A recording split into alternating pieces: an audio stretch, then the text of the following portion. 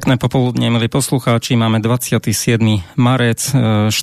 hodina odbila, už trošku aj meškáme, tak namiesto dlhého naťahovania, keďže som pretiahol trošku reláciu predchádzajúcu Slobodný šport, kde bol pán Derďák, tak teraz o to rýchlejšie dám priestor dnešnému hosťovi, stálemu hosťovi, doktorovi Jozefovi Hrdličkovi, predsedovi Komunistickej strany Slovenska, a od mikrofónu vás zdraví z Banskobystrického štúdia Michal Albert. Tak už som veľmi rád, že opäť máme reláciu za rohom. Vítaj, Jožko. Ďakujem pekne, všetkých pozdravujem, veľmi srdečne. Čo máš nové ty? Ako sa máš? Tak asi ako väčšina ľudí, myslím, že po tej súkromnej stránke život beží v poriadku a samozrejme, tak ako teraz väčšina, sledujeme jednak udalosti, ktoré sú u našich východných susedov, ale aj udalosti, ktoré prináša tá naša nešťastná vláda, vyjadrenia a podobne, takže ktoré sledujeme. Takže tak, plný očakávaní, a žiaľ, musím povedať, že mnohokrát hlava v smútku, keď počúva vyjadrenia, keď sa budeme baviť o politike, vyjadrenia našich čelných predstaviteľov, či je to prezidentka republiky alebo jednotliví zástupcovia vládnej koalície. Milí poslucháči, všetci tí, ktorí ste nešli dneska niekde k vode alebo niekde na bicykel alebo na kolieskové korčule, už tie zimné asi veľmi nie, tak všetci tí, ktorí nás počúvate naživo 27.3. od 14. tak môžete písať svoje otázky na studio@slobodnyvysielac.sk. A poďme sa asi rovno dostať, žiaľ, znovu k tej téme Ukrajina, pretože tá vojna sa neskončila, prichádzajú stále noví utečenci a viem, že teda je situácia taká, že mnohí Slováci pomáhajú. Nie je tu na Slovensku až tak veľa tých utečencov, ako som počul v nejakých správach, že hlavne do Poľska idú. Ale ako vnímaš vôbec túto situáciu? Lebo začína to už aj medzi bežnými ľuďmi trošku vyvolávať také možno aj oprávnené otázky, že prečo aj našim ľuďom, Slovákom, nie je tiež nejakým spôsobom expresne pomohnuté, alebo ako sa, neviem to teraz povedať, prečo aj im nepomôžeme nejako expresne, nenájdeme nejaké peniaze. Sú tam množstvo bezdomovcov, možno ich nemáme ani spočítaných, že koľko ich je len v Bratislave, koľko ich je, si vezmite pred tou stanicou a tak ďalej, a koľko ich je na celom Slovensku. Ako je to možné, že pri takejto situácii expresne sa nájdu peniaze, ale pre tých domácich to vždy nejako nejde a špajza je prázdna? Áno, Michal, zložitá téma. Žiaľ, treba povedať, že je to, viac menej to vnímam teda ako politickú tému, aj teda téma migrácie ukrajinského obyvateľstva k nám. Ja opäť to vnímam v dvoch nejakých rozmeroch. Ten prvý rozmer je, že nech je nejaká vojna, vojenský konflikt, vojenská operácia kdekoľvek, tak zákonite to spúšťa vlnu utečeneckú. Tak je tomu aj v prípade Ukrajiny. Takisto pod vplyvom toho mediálneho masírovania, tej mediálnej propagandy, ktorá u nás je, tiež sa veľa ľudí ťažko dokáže zorientovať, aká je skutočná podstata, akí ľudia z Ukrajiny prichádzajú na Slovensko, z akých dôvodov prichádzajú, teda konkrétnych dôvodov. No a žiaľ, tie rozhodnutia, ktoré robí aj naša vláda Slovenskej republiky, sú mnohokrát naozaj kontraproduktívne, minimálne človek sa nad nimi zaráža, lebo naozaj, ako sám hovoríš, v takýchto situáciách na jednej strane je morálne, je vhodné pomáhať tým, ktorí to potrebujú. Na strane druhej, ako keby sa tí naši spoluobčania potom stávali občanmi druhej, tretej kategórie, keď vidíme, že nejakí iní utečenci získavajú rôzne úľavy a rôzne príspevky od štátu, a u nás naozaj dlhodobo ľudia žijú niekde na hranici chudoby, nikto im nedá bezplatné ubytovanie, nikto im nedá bezplatnú stravu a podobne. Takže sú to určite veci, ktoré vyvolávajú potom rôzne vášne v rámci na Slovensku. Ale aby bolo jasné to, čo hovorím, proste áno, je treba pomôcť, veď naozaj mnohokrát okrem tých solventnejších, ktorí utekajú z tých postihnutých krajín, je tam aj mnoho naozaj bežných ľudí, žien, detí, starých ľudí, ktorým je treba určite nejakým si spôsobom pomôcť. No myslím si, že tá pomoc by mala byť nejakým si spôsobom vyvážená.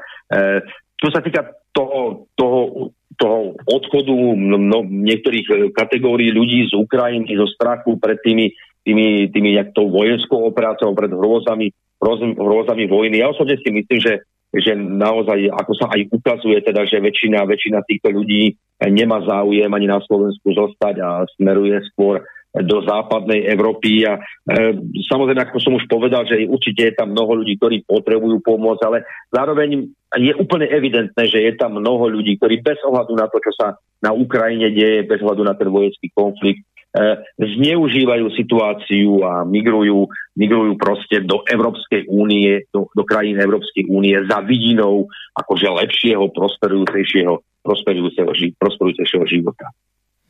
Keď sme pred mesiacom odsúdili vojnu na Ukrajine a teda nejaký zásah agresora nejakého, tak na čím je odsúdiť aj ďalší, ktorý sa teraz deje vo svete, aj keď ten až tak sa mediálne, alebo skoro vôbec sa mediálne neprezentuje. To je vlastne tá vojna v Jemene, kde tá koalícia vedená Saudskou Arábiou spustila vlastne nejaké tie útoky prostredníctvom lietadiel a ako to tak píšu, aj tuto pozerám Reuters na denníku N píše, že to je vedené proti cieľu povstalcov. A je to celkovo takým iným jazykom písané, takým priateľným, ono všetko sa to dá krásne napísať a potom to vyzerá ako keby úplne inak. Že aj toto treba odsúdiť. Neviem, či komunistická strana Slovenska už aj v vojne v Jemene niečo aktuálne dáva, lebo som nepozeral teraz aktuálne stránku, ale možno sa niečo chystá. Nevyjadrovali sme sa momentálne k tejto téme, k tejto otázke. Ja opäť zopakujem to, čo som už viackrát v mene komunistickej strany Slovenskej mene svojom hovoril. Ten náš postoj k vojne k akejkoľvek vojne je úplne jasný. To je jedno, či je tu nejaký vojenský konflikt, vojenská operácia, alebo keď niekto chce vojna na Ukrajine, alebo je to v Jemene, alebo vojny, ktoré tu boli v minulosti v Jugoslávii, v Iraku, v Líbii, nech je kdekoľvek, sme jednoznačne proti tomu, aby sme v dnešnej dobe, v 21. storočí, akékoľvek konflikty riešili vojensky, riešili vojnou. Ale ja sa opäť trošku, Michal, možno vrátim k tej situácii na Ukrajine a v tomto zmysle chcem teda opäť zdôrazniť, že teraz bez toho, aby niekto chcel obhajovať akékoľvek činy ktorejkoľvek krajiny, ale treba povedať to, že je potrebné poznať príčiny, aj teraz keď hovoríme o Ukrajine, aktuálnom vývoji a situácii, ktorá tam je potrebné poznať príčiny, ktoré smerovali k tomu, že Ruská federácia zahájila, ako oni hovoria, vojenskú operáciu na Ukrajine, ktorej cieľom je, ako hovoria Rusi, teda denacifikácia a demilitarizácia Ukrajiny. Čiže poznajme reálne príčiny, ktoré viedli k tomuto stavu. A myslím si, že ak budeme hľadať tieto príčiny, ak budeme získavať informácie okolo tohoto konfliktu, ktorý tam je, tak sa nám musí v tých našich hlavách, napriek tomu, čo tu tie naše médiá drístajú a akým spôsobom jednostranne nás informujú, tak sa v tých hlavách našich musí začať rozsviecovať a musíme vidieť tie udalosti, či už na Ukrajine, v Rusku, alebo vôbec v Európe i vo svete v jasnejšom svetle. A musíme vedieť potom aj pomenovať tie príčiny a aj hľadať riešenia tohoto všetkého. Či je to vojna v Jemene, alebo sú to vojnové udalosti na Ukrajine. Ja som už takisto myslím, že aj v minulej relácii povedal, toto všetko sú udalosti veľmi vážneho, veľmi zásadného charakteru. Jednoducho povedané, že naozaj boli tu aj také drísty, že pandémia zmení svet a ten svet už nikdy nebude taký, ako bol pred tou takzvanou pandémiou. A ja si dnes dovolím povedať, že toto, čo sa tu dnes deje, na tej Ukrajine, na tej spomínanej Ukrajine, tak je vážnym signálom, že ten svet sa naozaj mení. Mení sa, a teraz trošku možno unikám od témy, ale pokúsim sa to ukončiť, mení sa v tom smere, že ten svet už nebude svetom jedného hegemona, jedného diktátora, ktorého vidím práve v Spojených štátoch amerických, ale ten svet sa začne meniť, začne sa pretvárať na svet multipolárny. A toto je ten prerod toho sveta, ktorom my dnes žijeme a samozrejme teda aj z tohoto dôvodu je to obdobie veľmi turbulentné a ono ešte turbulentným aj bude. Zároveň okolo tohto celého je aj, čo som spomínal, nejaká mediálna taká mašinéria, ktorá sa snaží nejakým spôsobom až kampaňovito pôsobiť na tých ľudí. No žiaľ, mám proste iba tento pocit s tým, že to je kampaň, lebo je to také angažované, také príliš, a to je ako keď proste politická strana robí kampaň, čo je teda oprávnené pre politickú stranu, ale myslím si, že pre nejaké nezávislé médiá by to tak nemalo byť, že by to robila vyslovene kampaňovitým štýlom, a že to nerobí tým štýlom informatizácie a tak ďalej, informovať občanov a v tomto duchu. A okolo tohto teraz prišlo aj taká propaganda nejaká okolo toho písmena Z, lebo že to údajne znamená, že je to podpora Rusom alebo ruskej okupácie alebo ruského vojenského teda tej operácie. A to Z, inak je to také zaujímavé, že to písmeno Z akurát teraz na začiatku roka prišlo do platnosti vlastne tá novela, ktorá umožňuje teda vrácať plechovky a plastové fľaše, čo je na jednej strane dobre, lebo sa tým pádom zbavíme množstva týchto fliaš, ktoré končili rôzne v prírode, rôzne v potokoch a riekách, čo mám skúsenosti aj ako aktivista, ktorý chodí to zbierať, tak určite je to dobré, ale na druhej strane niekto aj vplyvom tej kampane môže mať teraz strach, či náhodou tým, že pôjde vrátiť tú plastovú fľašu, lebo je tam pekne napísané to Z, tiež je to Z, lebo to písmeno sa nedá nejako zmeniť, sú tam síce okolo také šipky, ale môže mať niekto teoretický strach, že tým vlastne podporuje ruskú agresiu a vďaka tomu možno bude aj perzekuovaný. To je len tak ako trošku na odľahčenie, ale môže to viesť aj k tomuto, lebo proste tí ľudia majú taký obrovský strach dneska, keď človek aj vidí, už sa normálne niekto bojí aj rozprávať na ulici o týchto témach, lebo čo ak náhodou niekto začuje, alebo náhodou bude mať ten názor nejaký iný, ako je ten predpísaný. Tak niečo, ak chceš k tomuto povedať. No, to je veľmi dobrá téma, veľmi teda obšírna téma. Ako si naznačil, proste, ja to poviem veľmi otvorene, som presvedčený a mám dlhodobo ten pocit, že na Slovensku už veľmi dávno nie sú nezávislé médiá.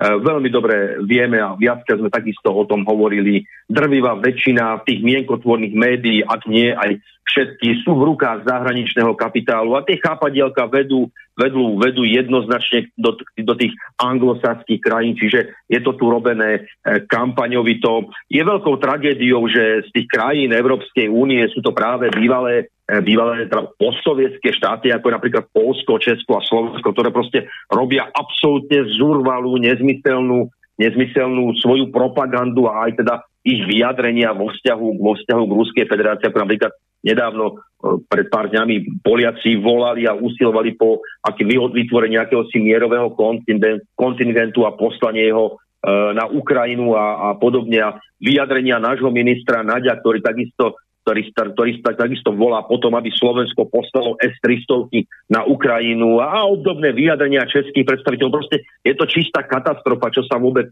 v tomto našom priestore robí, aká kampaň, aké vyjadrenia tých najvyšších ústavných činiteľov proti Rusku. Je to chore, je to zvrátené. Ja musím povedať, že som absolútne presvedčený z hľadiska poznania historických súvislostí, z hľadiska akéhosi nadsávania mnohých informácií zo všetkých strán ohľadom samotnej Ukrajiny, tak je mi absolútne zjavné, absolútne jasné, že je to tu jednostranná propaganda, jednostranná kampaň, ktorej cieľom je šíriť rusofóbiu, dokonca šovinizmus a konec koncov sme toho boli svedkami, aká kampaň bola spustená niektorí proti ruským športovcom, spomeňme Kuzminovovú, rôznym ruským kultúrnym predstaveniam, ktoré boli zakazované, aké sú tlaky na školy, kde sa vyučuje ruský jazyk, ako boli stopnuté mnohé kurzy a tak ďalej. Proste tá rusofóbia, tá hystéria, ktorá tu v tej spoločnosti funguje, rozdeľovanie spoločnosti nie je už len na očkovaných a nezaočkovaných, ale na tých, ktorí nejakým si spôsobom stránia jednej alebo druhej strane. Proste tá spoločnosť sa nachádza v katastrofálnom stave. A ja v tomto prípade využívam aj toto naše médium slobodný vysielač, a teda vyzývam ľudí, pokiaľ chcú zachovať nejakým si spôsobom súdnosť a zdravý rozum, nech teda ako protest proti tejto mediálnej mašinérii, mediálnej kampani, nezmyselnej kampani, ktorú spúšťajú mainstreamové médiá na Slovensku, ale samozrejme za masívnej podpory našich vládnych predstaviteľov, aby proste ignorovali, aby nepozerali tie televízne stanice a rozhlasové stanice, ktoré takúto jednostrannú propagandu šíria. Proste vypnime, nepozerajme a hľadajme informácie iným spôsobom a určite sa dospieme k objektívnejším tým informáciám, ako na nás chrlí táto nezmyselná, chorá, zvrátená a historická amorálna propaganda. Čo sa týka budúcnosti, ja viem, že ťažko sa predpokladá alebo predpovedá, ale možno aj v súvislosti s tým, čo teda aj odznelo v ostatných dňoch, lebo hlavne to sa nás bude týkať a môže sa nás to týkať, to znamená tie ceny energií. Ja naozaj teraz, keď som tankoval, tak je to síce kvalitnejšia nafta, ale euro 80 aj niečo. No proste to sú už také ceny, ako boli niekedy v Nemecku, hej, keď niekto išiel niekedy do Nemecka, tak rátal s tým, že tam bude okolo do tých 2 eur platiť, ale toto je už tu na Slovensku, kde nie sú také platy ako v Nemecku. A ja som včera zachytil informáciu nejakého analytika, že v prípade, ak zastaví Rusko dodávky ropy, či už zastaví Rusko, alebo my ich zastavíme, to je jedno, z ktorej strany bude zastavené, lebo výsledok bude ten istý.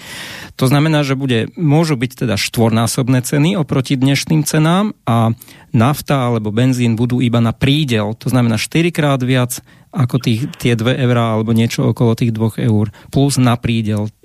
Ako toto možno komentuješ, hodnotíš?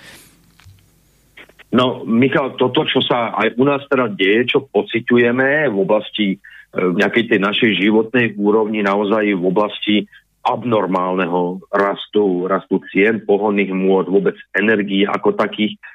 Nepoviem nič múdre ani nič nové, keď len poviem, že je to dôsledok tých aktuálnych udalostí, ale v tomto prípade v prvom rade dôsledok sankcií Spojených štátov amerických a Európskej únie voči Ruskej federácii a v tomto prípade musím povedať sankcií, ktoré sú absolútne bezprecedentné.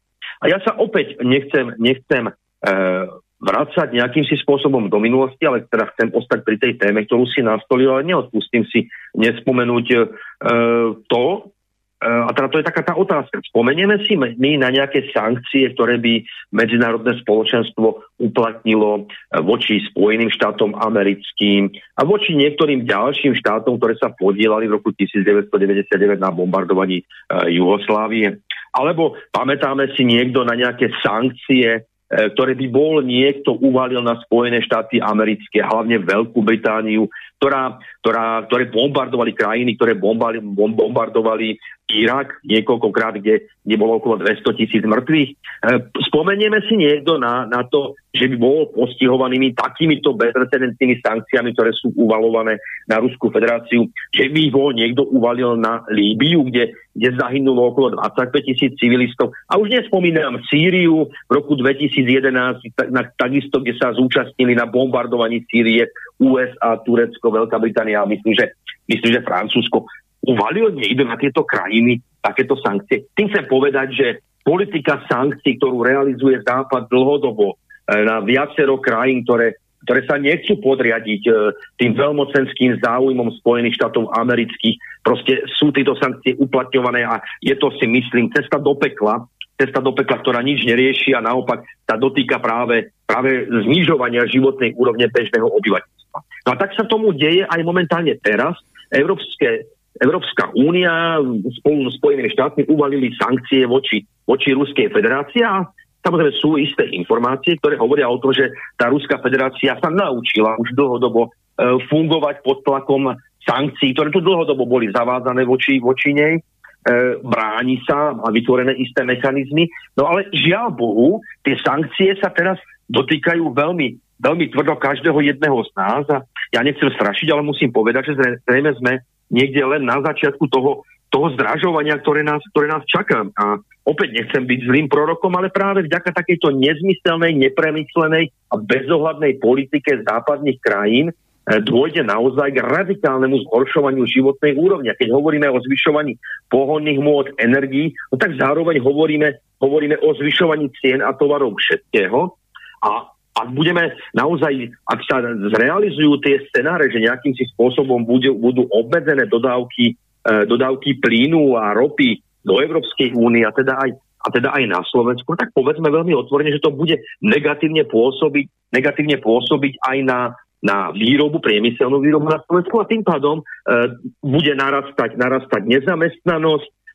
Vieme dobre, že u nás naši spoluobčania žijú teda v permanentne rastúcich a tvrdých dlhoch, či sú to hypotekárne alebo spotrebné úvery, ktorými je väčšina našich spoluobčanov zaťažená. A teraz tá insolventnosť, platobná a tak ďalej. Čiže môže to všetko spustiť obrovskú špirálu, ktorá na Slovensku, ale aj v ostatných krajinách Európskej únie spustí vír naozaj silných sociálnych turbulencií. A teraz nemyslím len turbulencií v zmysle znižovania životnej úrovne jednotlivých kategórií obyvateľstva, ale aj v zmysle akéhosi sociálneho pnutia. A teda zrejme hovoríme o štrajkoch, demonštráciách a podobne. A teda o veľmi vážnych otrasoch, ktoré budú nielen na Slovensku, ale myslím si osobne aj v celej Európskej únii a dokonca si dovolím povedať, a teraz to nechcem byť žiadny chytrák, ani sa hrať teda nejakého mudrlanta alebo niečo podobné, ale človek, keď analyzuje ten momentálny vývoj, tak sa mu zdá, a konec koncov už existuje viacero takýchto analýz, ktoré hovoria o tom, že práve aktuálne udalosti na východe, sankčná politika a kontraopatrenia Ruskej federácie nakoniec povedú k rozpadu samotnej Európskej únie a veľmi nepredvídateľnému vývoju, ktorý môže čakať nás, všetkých spoluobčanov žijúcich v tomto spoločenstve.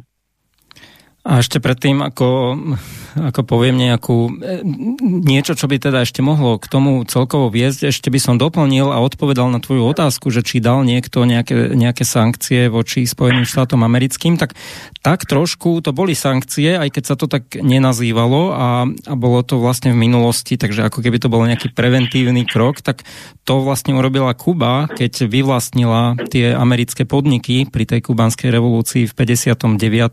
Aj keď to samozrejme nie je sankcia ako taká a práve Kuba na to teraz dopláca embargom, to znamená sankciami voči Kube. Ale toto bola istým spôsobom tiež nejaká rana voči Spojeným štátom, ktorú teda Spojené štáty dostali v podobe teda vyvlastnenia.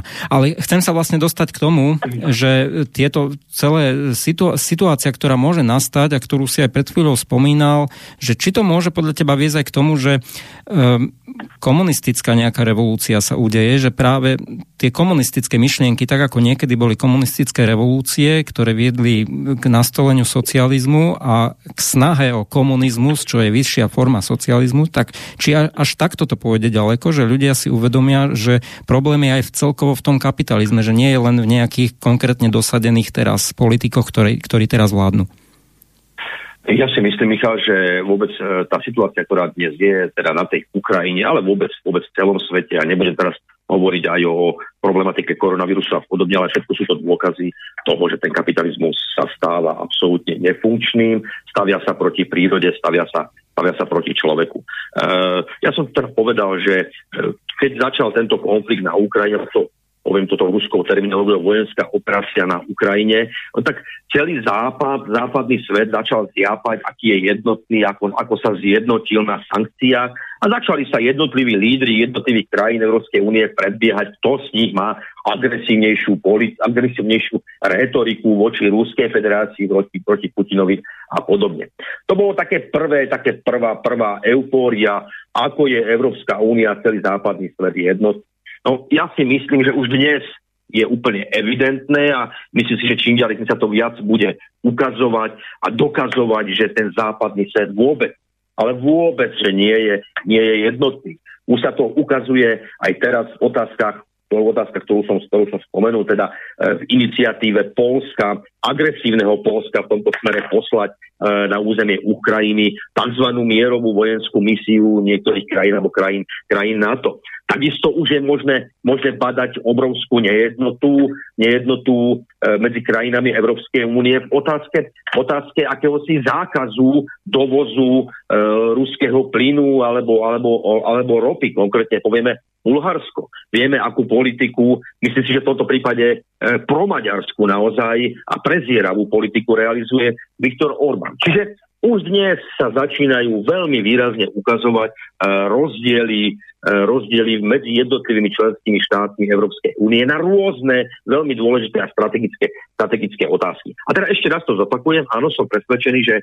ten svet smeruje od toho jednopolárneho, kde dominantní boli Spojené štáty americké a ich vázali v Európskej únii, lebo my nie sme nič iné, a to je jedno, či Francúzi, Nemci, alebo my na Slovensku, alebo v Čechách, proste sme vázalmi, sme istým spôsobom otrokmi tej politiky Spojených štátov amerických. A teda nachádzame sa, ako som to už povedal, v tom bode zlomu, keď svet sa bude meniť. Teraz ty, Michal, tu si načrtol tú otázku, či je pred nami nejaká etapa nejakých revolúcií a podobne. Ja som povedal, celá tá situácia bude smerovať k radikálnemu zhoršovaniu sa životnej úrovne väčšiny Európanov a toto bude vytvárať tlak v tej spoločnosti a bude vytvárať isté sociálne hnutie a je absolútne prirodzené, že tento vývoj bude smerovať, alebo inak povedané, bude otvárať dvere pre hľadanie nekapitalistických alternatív.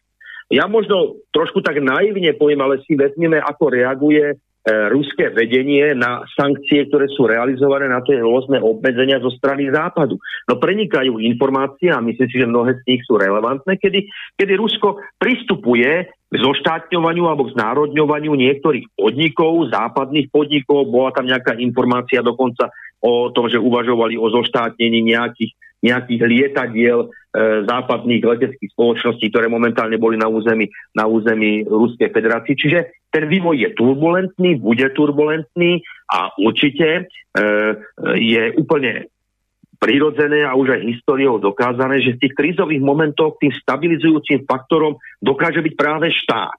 A teda štátne podnikanie, štátna ekonomika, alebo teda ekonomika pod výraznou kontrolou štátu. A toto sú všetko veci, procesy, ktoré môžu a budú smerovať k akémusi realizovaniu tých socialistických programových prvkov tej našej spoločnosti. Čiže áno, som presvedčený, že tá komplikovaná situácia, ten prerod, v ktorom sa zrovna nachádzame, prerod tých medzinárodných vzťahov, prerod celej tej spoločnosti bude otvárať dvere pre novú šancu alebo pre šancu pre novú formu socialistických vzťahov spoločnosti. Blíži sa nám záver relácie, ale predsa len ešte dám jednu otázku na tú poslednú minútu. Väčšinou zvyknú niektorí teda ľudia, keď hodnotia či už nejaké články komunistov alebo nejaké rôzne výstupy, možno aj túto reláciu, keď niekde na Facebooku hodnotia, tak hovoria v tom duchu, že komunisti musíte pridať, musíte viac aktivít robiť a zaspatí ste a tak ďalej a tak ďalej. Tak možno skús naznačiť alebo prezradiť, že čo v najbližšej dobe sa chystá, či možno nejaké zhromaždenie, možno nejaký protest, lebo už sa uvoľnili aj tie opatrenia, ide pekne jar, pomaly leto. Či sa niečo chystá, kde by mohli aj poslucháči prípadne prísť? Áno, tak tieto názory, tendencie, ktoré si tu povedal, Michal, dosť často sa s nimi stretávame, ale sú postavené absolútne na nejakých mylných informáciách. Proste my sa snažíme v rámci našich možností robiť istú osvetu. V minulosti sme boli organizátormi alebo spoluorganizátormi rôznych mítingov a demonštrácií. No, boli aj také toľko razy, ktoré sme či už proti vojne organizovali samostatne, no ale žiaľ skončilo to mnohokrát, takže sme tam boli len samotní komunisti. Tá priama odpoveď, či niečo konkrétne momentálne chystáme, no tak konkrétne sami nepripravujeme momentálne v tejto chvíli nejakú demonštráciu, ale určite tým, že sa blížia aj tie májové dni, chceme využiť aj toto obdobie na to, aby sme nejakou formou deklarovali naše postoje, naše vzťah nie len tej minulosti, ktorá súvisí s tým oslobodzovaním nášho územia, ale aj s akýmsi tlmočením toho, aké postoje máme v súčasnej problematike, ale aj do budúcnosti. Takže samozrejme snažíme sa organizovať stretnutia s mnohými nielen našimi ľuďmi, ale aj sympatizantmi, s ktorými diskutujeme aj o tých aktuálnej situácii vo svete. No ale čas sa nám už naplní. Ďakujem pekne, áno, musíme končiť, tak od mikrofónu sa lúči Michal Albert a dnešným stálym hosťom, ako aj vždy stálym hosťom, Jozef Hrdlička. Ďakujeme pekne, do počutia. Peknú nedeľu, do počutia. Do počutia.